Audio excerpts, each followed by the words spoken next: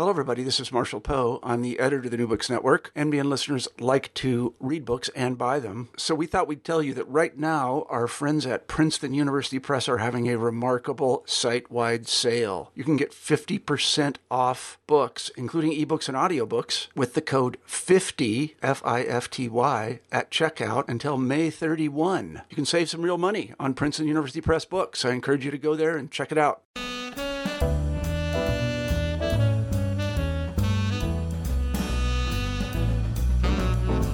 Hello, everyone. I am C.B. Leslie, the host of New Books in Historical Fiction, a podcast channel on the New Books Network. Today I'm speaking with Mari Coates about her just-released novel, The Pelton Papers. The American artist Agnes Pelton combined a rich sense of color with an abstract symbolism perfectly suited to the Western desert, where she eventually made her home. Because she spent much of her career in small communities, she was not well known during her lifetime, but as it happens, a major exhibition, Agnes Pelton, Desert Transcendentalist, has been put together and is right now at the Whitney Museum of American Art in New York City, where Pelton spent most of her childhood. Because of the response to the coronavirus pandemic, the museum is currently closed to the public, but the exhibition will continue until June 28, 2020. In the meantime, you can find out more about it at whitney.org. Mari Coates' new novel opens near the end of Pelton's life. Cathedral City, California, January 3, 1961. Draw a line from Stuttgart, where I was born, a child lured by beauty. Circle the cities in Europe where my mother took me while my father traveled. And then, in my 7th year, arc it over the ocean to Brooklyn, where we settled at last with my grandmother. My parents had met in Europe, a pair of expatriates, each temporarily liberated from a family tragedy. My father, from a fine Southern family, was orphaned early and decamped to the continent to find himself. My mother's circumstances were more complicated. She had intruded upon her mother and their family minister, found them in a compromising position, and frightened had told her father about it. This unleashed a scandal that led to a very public trial in New York, at which she was forced to testify. Afterward, my shattered mother was sent to Germany to resume her music studies, where she met and married my father, and where I was born in 1881. Imagine my parents groping their way around Europe with me in tow, a sickly, fussy child. My mother's imminent concert career halted before it began by overwork as a student. They called it frozen hands. Think of it. After all she'd been through, her life's dream destroyed by overzealous teaching at the conservatory. My father, sensitive and moody, undertook long, exhausting walking tours, leaving my mother with me in random hotels. Eventually, he would limp back to us, and she then had both of us to try to nurse to health. And now, please join me in welcoming Mari Coates. Hi, Mari. I look forward to talking with you today. Hi, Carolyn. How are you? I'm good, thanks. You have been an arts writer, a theater critic, and a senior editor at an academic press. How does writing fiction fit into that path? Well, it's kind of a long story. I hope it's not too convoluted, but my first love, really, as a feeling of vocation, was poetry in high school, and I wanted desperately to be a poet. And when I learned, nobody taught poetry the way they do now, so there was no sense of finding your own voice or anything like that. I just read poets, and since I wasn't T.S. Eliot, I was terribly discouraged and sort of dropped it. And then I fell in love with theater, and I wanted to be in theater. I thought, oh, poetry is just it's too much of a lonely thing. I want to be with people. I want to play with people. I want to do things together. And so I started going into theater and really loved it. I didn't get very far with it, but I loved it. And I did that for about 10 years. And they say in theater, and I believe it's true, that if you have to do this, then do it as long as you have to do it. if there's anything else that you could do instead, that's the time to step away from it.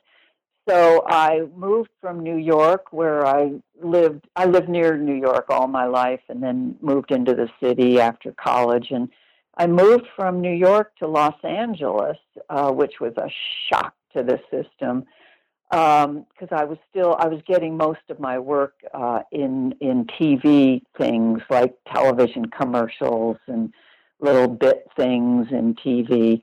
And so I went to LA, and I had a friend who was a story executive at a movie studio, and he gave me a book, and he said, I think you'd be good at this. Write me a summation of the book and tell me what you think, whether it would make a good movie.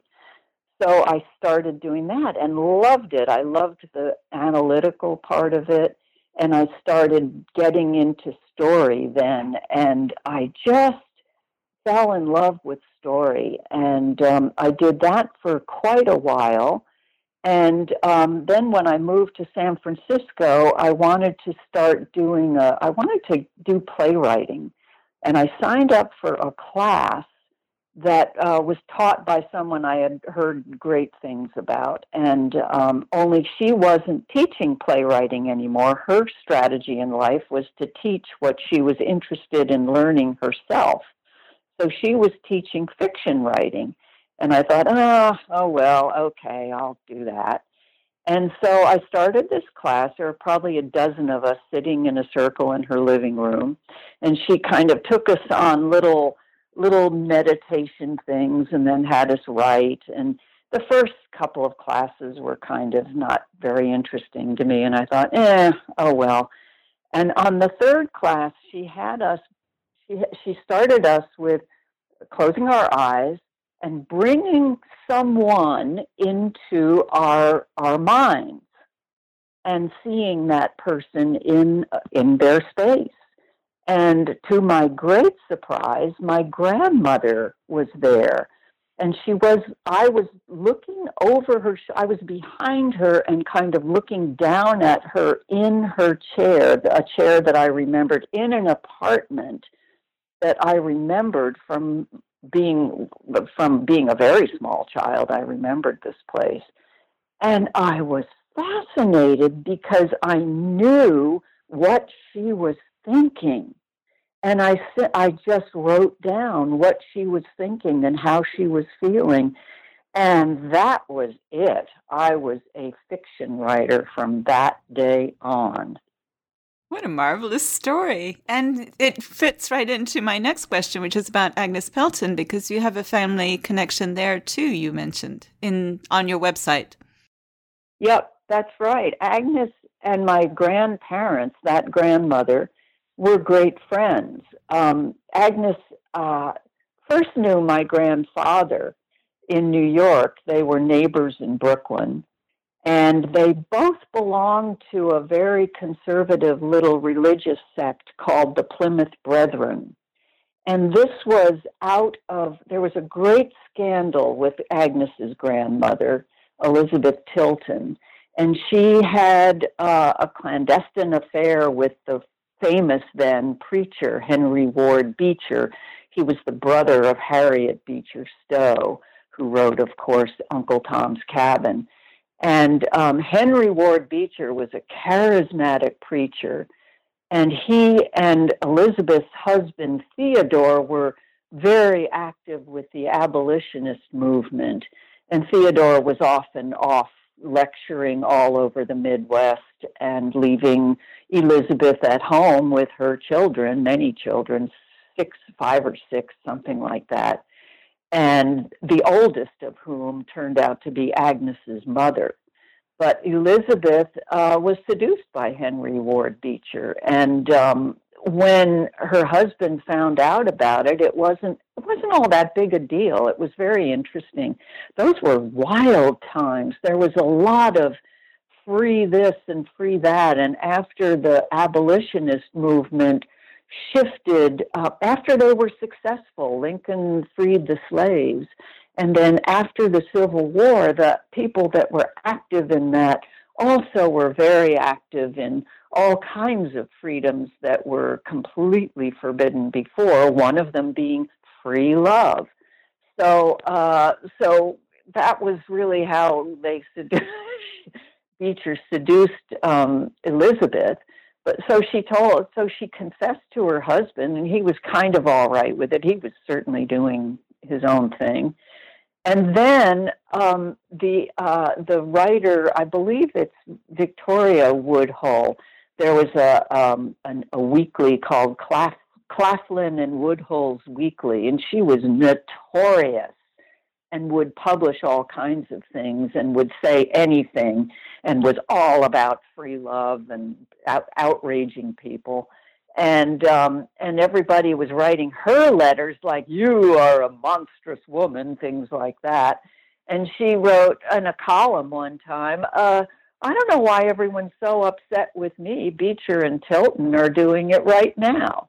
And so it kind of went public. And that, and that meant that Theodore felt obliged to file suit against Beecher. So he sued Beecher for criminal affection, and there was a 6-month trial in New York City, and at the time, of course, there were hundreds of daily newspapers, and every single one of them carried this every day. And for 6 months, this trial went on, and by the time Elizabeth was put on the stand, she could not bear. She was a shy, religious woman, and she was just mortified and couldn't bear to accuse Beecher in public, so she denied it. And of course, that ruined the Tilton family. It ruined their lives. She was excommunicated from Beecher's church, and she was deeply religious. So this was just a devastating blow to her. The Tilton marriage broke up. Theodore went to Paris and started writing romance novels, and Elizabeth was left in Brooklyn on her own. And the brethren, who were they were two kinds of sect. There was the open brethren and the closed. The closed was self-explanatory. The open brethren were open to people who would be considered dangerous sinners, and Elizabeth certainly would be one of those. They invited her in, and so they gave her a place and a community, and that's how my family connected with her. And they stayed friends. Agnes and Florence, Agnes's mother, and my grandparents were friends really until everybody died, really. I remember being a kid and hearing from my mother, "Oh dear, we've heard about Agnes's passing in the desert out in California." So it's a lifelong friendship with my family, and as a result, Agnes painted. She painted portraits of my grandparents and my mother and my uncle. They were children. I have in my house. I'm very grateful to have those portraits. I have the painting of Agnes's windmill studio on Long Island. I also have a couple of desert scenes after she moved to the desert, and they're much treasured by me and my family. So I guess that's probably enough on that, right? That's so fascinating, though. I didn't realize. So the grandmother who's presented as so religious in this novel, that this is the woman who was involved with Beecher. Yes. That is such. So in a sense, Agnes is sort of the quiet member of the family. Well, Agnes is the quiet member, and she was shy by temperament. But this scandal, I do believe, shadowed her whole life. Actually, she said so. She said so in journal entry. It shadowed her whole life. There was no one was allowed in their house. They stayed isolated as best they could. There were never was a newspaper allowed in their house. Her mother had a music school, which there were students trooping in and out, but there were never any guests, never friends, And that was a pall, I think, over her life. I really, really do. And that's why I go into it quite a bit in the book, because it really did shadow her. And temperamentally, I think it was crippling. And my inspiration is that how do you then turn away from that and produce works of exceptional art? And that's what she did. And she continued to do that throughout her life, no matter what the discouragement. She just kept going, and I admire that enormously. So are the personalities based on family stories then, as they're depicted in the book, or what other materials did you have to work with? Yeah, some of them are based on family stories. My mother would talk about being in that windmill, and she was 10 when she was painted, and that Agnes was a great storyteller. She worked wonderfully with children. She painted lots of children, and Mother said she would tell stories, and you can see in my mother's expression, she's kind of looking not directly at the painter, but she's rapt. She's listening very closely to something. So it really is interesting. And Agnes was called Aunt Agnes by my mother and my uncle, and was invited after her own mother's death in 1920. She spent that Christmas that year in New Jersey with my grandparents, great-grandparents and grandparents' family, and there's a lovely picture of that where she's off to one side. She's not part of the family.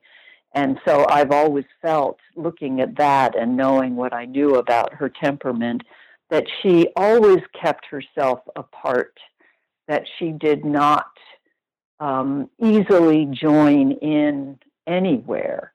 And that doesn't mean she didn't have friends. She did have friends. She had lots of friends. But for her, solitude was the place where she was most at home, and solitude was what she sought out her whole life. She left New York City in 1920. After her mother's death, she up and left. And just as things were really beginning to cook in New York, she had been part of a big exhibition called the Introspectives. She had something like 18 paintings in that, maybe even more. I can't remember exactly right this second. But she was up and coming. And what did she do? She went off to Long Island, not just for summers. She stayed and spent her winters studying, trying to find her way to her own abstract expression, and that became her work, and her work, the work of her heart. Really, her day job was painting portraits and then landscapes. Hey, it's Kaylee Cuoco for Priceline. Ready to go to your happy place for a happy price? Well, why didn't you say so? Just download the Priceline app right now and save up to 60% on hotels. So whether it's Cousin Kevin's Kazoo Concert in Kansas City, go Kevin, or Becky's Bachelorette Bash in Bermuda, you never have to miss a trip ever again. So download the Priceline app today. Your savings are waiting. Go to your happy place for a happy price. Go to your happy price, Priceline. I don't know, maybe I'm uniquely ignorant, but to be honest, until I read your book, I had never heard of Agnes Pelton. I just thought it was a really interesting book about an artist when your publicist first approached me. And so after I read it, I looked up some of the paintings that are mentioned in there, and I found the exhibit, which of course is closed at the moment because everything is closed because of COVID-19. But some of the pictures are online. It's supposed to be at the Whitney Museum in New York, and I guess it is. It's just that nobody can get in. So tell us about Agnes as an artist. Just for people, assume that there might be a few other people like me who haven't heard of her because she spent so much of her time outside of the major art venues. Well, you are not alone at all. Actually, most people have not heard of her. Over the years of writing this, I would go summers to my alumni writing conference. We always hold one. It's canceled this year for guess why.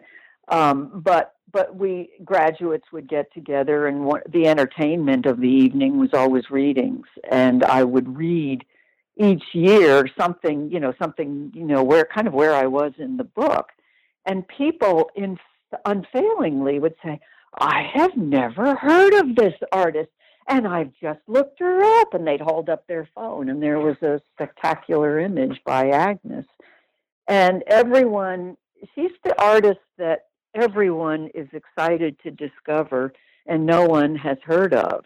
And typically, this is kind of a oddball thing. When this COVID-19 hit and my launch is now virtual, everything, my book tour, we were going to Boston and then New York I couldn't wait to see the paintings at the Whitney. I was so excited about that.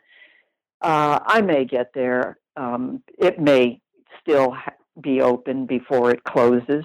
It closed, the museum closed the day the show opened. It was just bizarre.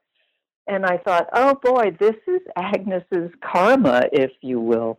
Every time she was ready to take off, there was some event completely out of her control that she had nothing to do with, but World War I, the stock market crash, World War II, all those things interfered with what was a trajectory upwards for her.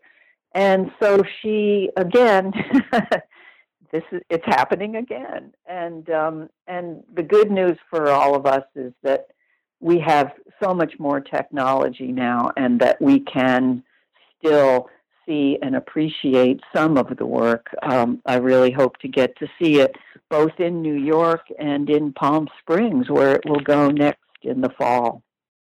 So she started out almost as a kind of pre-Raphaelite painter, right? And then she morphs into this person who is the only person I can think of who's even close that listeners might recognize would be Georgia O'Keeffe. But there's definitely much, much more color in Agnes's paintings than I think of with Georgia O'Keeffe. Well, she started really, her start is modernist at the very beginning, because her study at the Pratt Institute was with Arthur Wesley Dow, who there's so many exciting, interesting congruences with modern art and her life, which is really why I wanted to do this as a book and a full life book, because she studies with Dow, who revolutionized the teaching of art. He focuses on composition, and he has a famous book that was reprinted by my old employer, the University of California Press, and is available, which is a fascinating study on how to teach students who are learning to be art teachers, which is what they did. George O'Keeffe, of course, also studied with Dow 10 years later and became an art teacher. Agnes was never comfortable teaching, so she tried it once. Dow invited her to his summer school for art in Ipswich, Mass., and she went. She was 20 or 21 at the time, and she looked 14. And the women that were taking the class were not at all interested in listening to anything she said, and wouldn't listen to her or do what she told them or any of that. And she just wasn't interested in doing that and hated it and said, "That's it, I'm not teaching." But her background is that modernist approach. And then in 1910, she went to Rome for a year studying painting with Hamilton Easter Field at the British Academy. And that was probably more traditional, even though he also was very much, very sympathetic to modernism. And it was he and his friends who got her connected with the people that put the Armory show together in New York. So really what she was doing, she was classically trained, yes, and able to do anything. She never abandoned that because I think for her, the abstracts were personal expressions, and she was looking for something. And I think my personal belief is that she was not comfortable sharing it widely until she felt, this is it. So I don't think, Georgia O'Keeffe had the good fortune. She would send work to a close friend of hers, and that friend in New York, O'Keeffe was in Texas teaching and making the famous charcoal drawings that she made, and her friend without her permission, took those drawings to Alfred Stieglitz in New York, who had just opened the 291 gallery, and he put them on the wall without permission, and blammo, there it was. And O'Keeffe was thrilled, but, a little pissed, but gave him permission. And temperamentally, she was very, good grief, he photographed her nude and published, there's such a difference in temperament there. But they are both trained with the same sensibility. There was an exhibit in, I think, 2008, which was just one of the best things ever. It was down at the Orange County Museum of Art in Newport Beach, and my wife and I flew down for the day to see it because it was just spectacular, in which the museum had paired Agnes Pelton with Georgia O'Keeffe, and then two other artists, Agnes Martin with Florence Miller Pierce, were paired. But the pictures, it was just stunning. They put them up together, and the paintings that you're seeing as photographic images now, many of them are very large. And O'Keeffe painted very large as well. And so you're seeing these paintings, and they are using essentially the same palette, to some degree the same structure, the same composition. Their last paintings are so close to the same. It was almost like, made me think of a tuning fork. When you bang a tuning fork, it trembles and trembles and trembles, and just at the very last, when it's coming into that sound, the trembling is almost nothing, and then it stops. And that's what I thought of when I looked at those paintings. They were just beautiful. The book, if anyone is interested, is called Illumination. And the subtitle is The Paintings of Georgia O'Keeffe, Agnes Pelton, Agnes Martin, and Florence Miller Pierce, published by Merrill. I was fascinated because two of the influences on Agnes Pelton were Madame Blavatsky, who was a spiritualist, and Vasily Kandinsky. Tell us, how did she combine those? They're very different ways of looking at the world. Well, they are different. I kind of threw them in together because they were very important to her, but there was so much information to try to digest and condense with this. She read everything. She spent her winters in the windmill reading and studying, and Blavatsky was a major one. Also, she studied Jung. She studied a lot of those people that frankly I didn't have the time or the strength to go read through myself. I tried very hard to read what I could to really understand what it was that she was studying and reading. Kandinsky was always major for her because his book concerning the spiritual and art was published in translation in the United States in the 1910s, and now I'm blanking on the date that it was published here. But she got a hold of that book and did study it and Kandinsky was really the first to kind of codify the idea that you could create a spiritual experience in the viewer of a painting if you followed certain formula. Like in music, we have a major chord in music signifies something sunny and positive. A minor chord is used for a dirge or something dark. And Kandinsky assigned colors a value. He assigned symbols value. He showed in his own work how you begin to arrange compositions so that if the viewer is so inclined, they can and might have the spiritual experience that he is trying to express. And that was her charge always. She was a mystic. She had visions. And what she would try to do is her routine was to meditate in the afternoon, late afternoon, especially when she got to the desert, and would often have these visions that she would then scribble down in her journal and try to recreate. And the vision would be there, and she would try to remember it the best she could.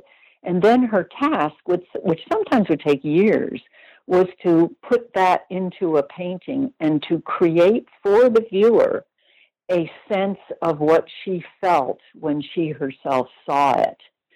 So there are three things. She did learn a lot from Blavatsky and Kandinsky, but she also had these visions.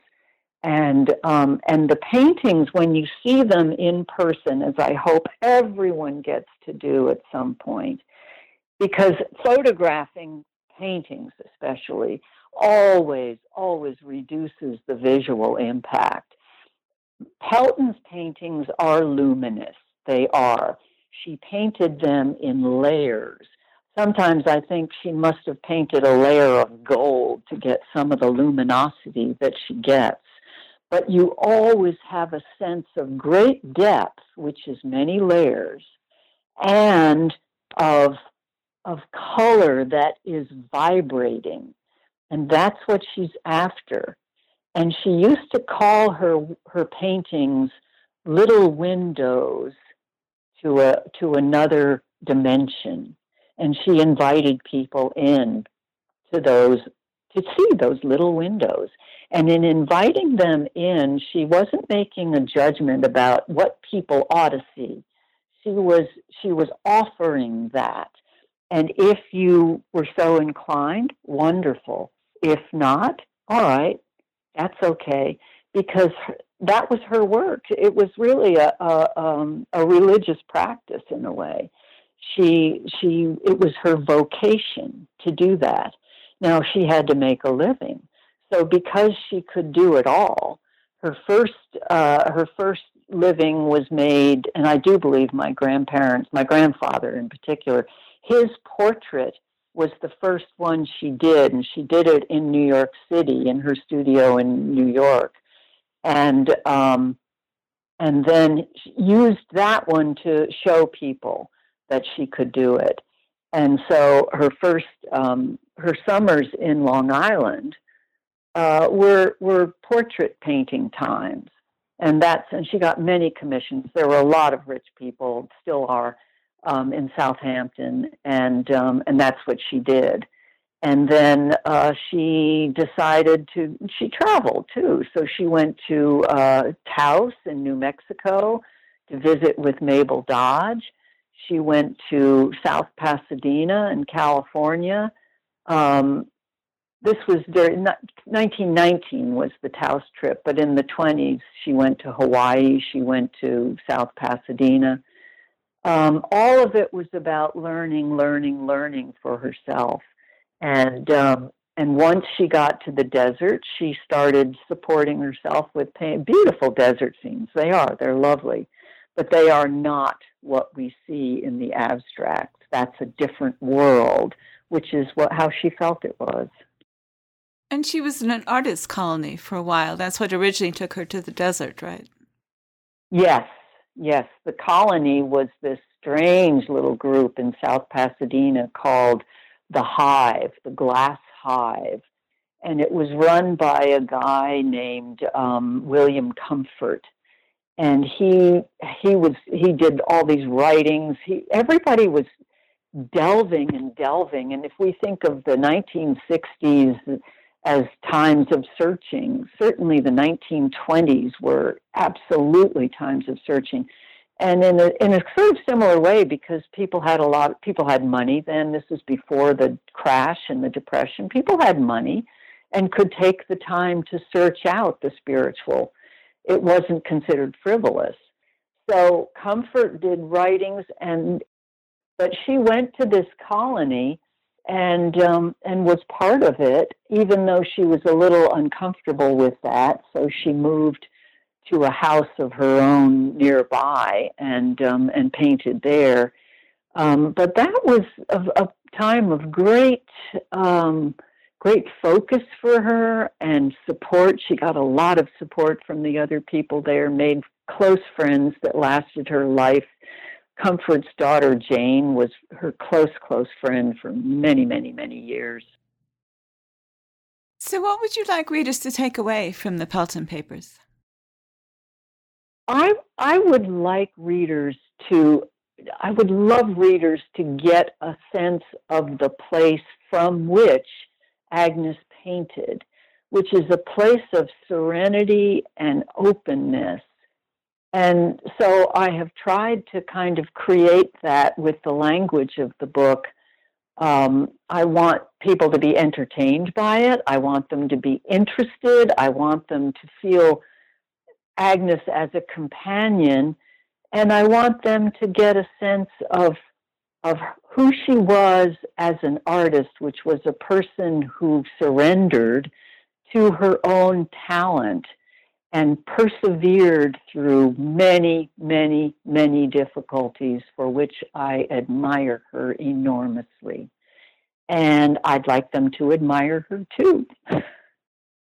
This novel releases on April 7th, even though, as you mentioned, all of the book tours and everything are now virtual. Are you already working on something new? Well, I've been very interested in Agnes's mother, Florence Pelton, who was the oldest daughter, who was the person who told her father. She saw Beecher and her mother together, and she told her father about it. And her father was an unstable rageaholic, if you will, and he was kind of crazy. But she told her father, and then all hell broke loose in their lives. And Florence was a very strong person. There's a photo of her in the first catalog, her holding Agnes's lapels when Agnes was a sulky teenager.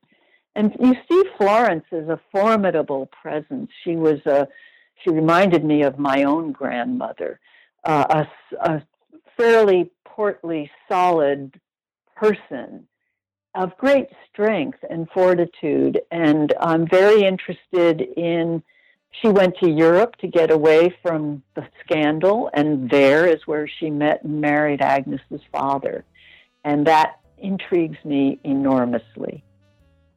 Yes, I mean, it's very obvious in this novel, too, that this is a family of very strong, surviving women and kind of weak and absent men, frankly. We didn't have time to get into it here, but maybe you can come back and talk to me with the Florence novel and we can get into it there. Okay. See you in 20 years, Carolyn. Thank you. Thank you so much for sharing your time with us today, Mari. I wish you happy writing. Thank you very much. It's been a great pleasure. And thank you for listening to our podcast. Once again, I'm C.P. Leslie, the host of New Books in Historical Fiction, a podcast channel on the New Books Network. And today I've been talking with Mari Coates about the Pelton Papers. Find out more about her at www.maricoates.com. That's MARICOATES. Like us on Facebook, search for NB Historical Fiction, and follow us on Twitter at New Books Hist Fic. If you do, you'll see each time we post a new interview. You can find out more about me and my books at www.cpleslie.com, where I upload expanded posts about the interviews and in general discuss history, historical fiction, and the rapidly changing publishing industry. Goodbye until my next conversation about historical fiction on the New Books Network.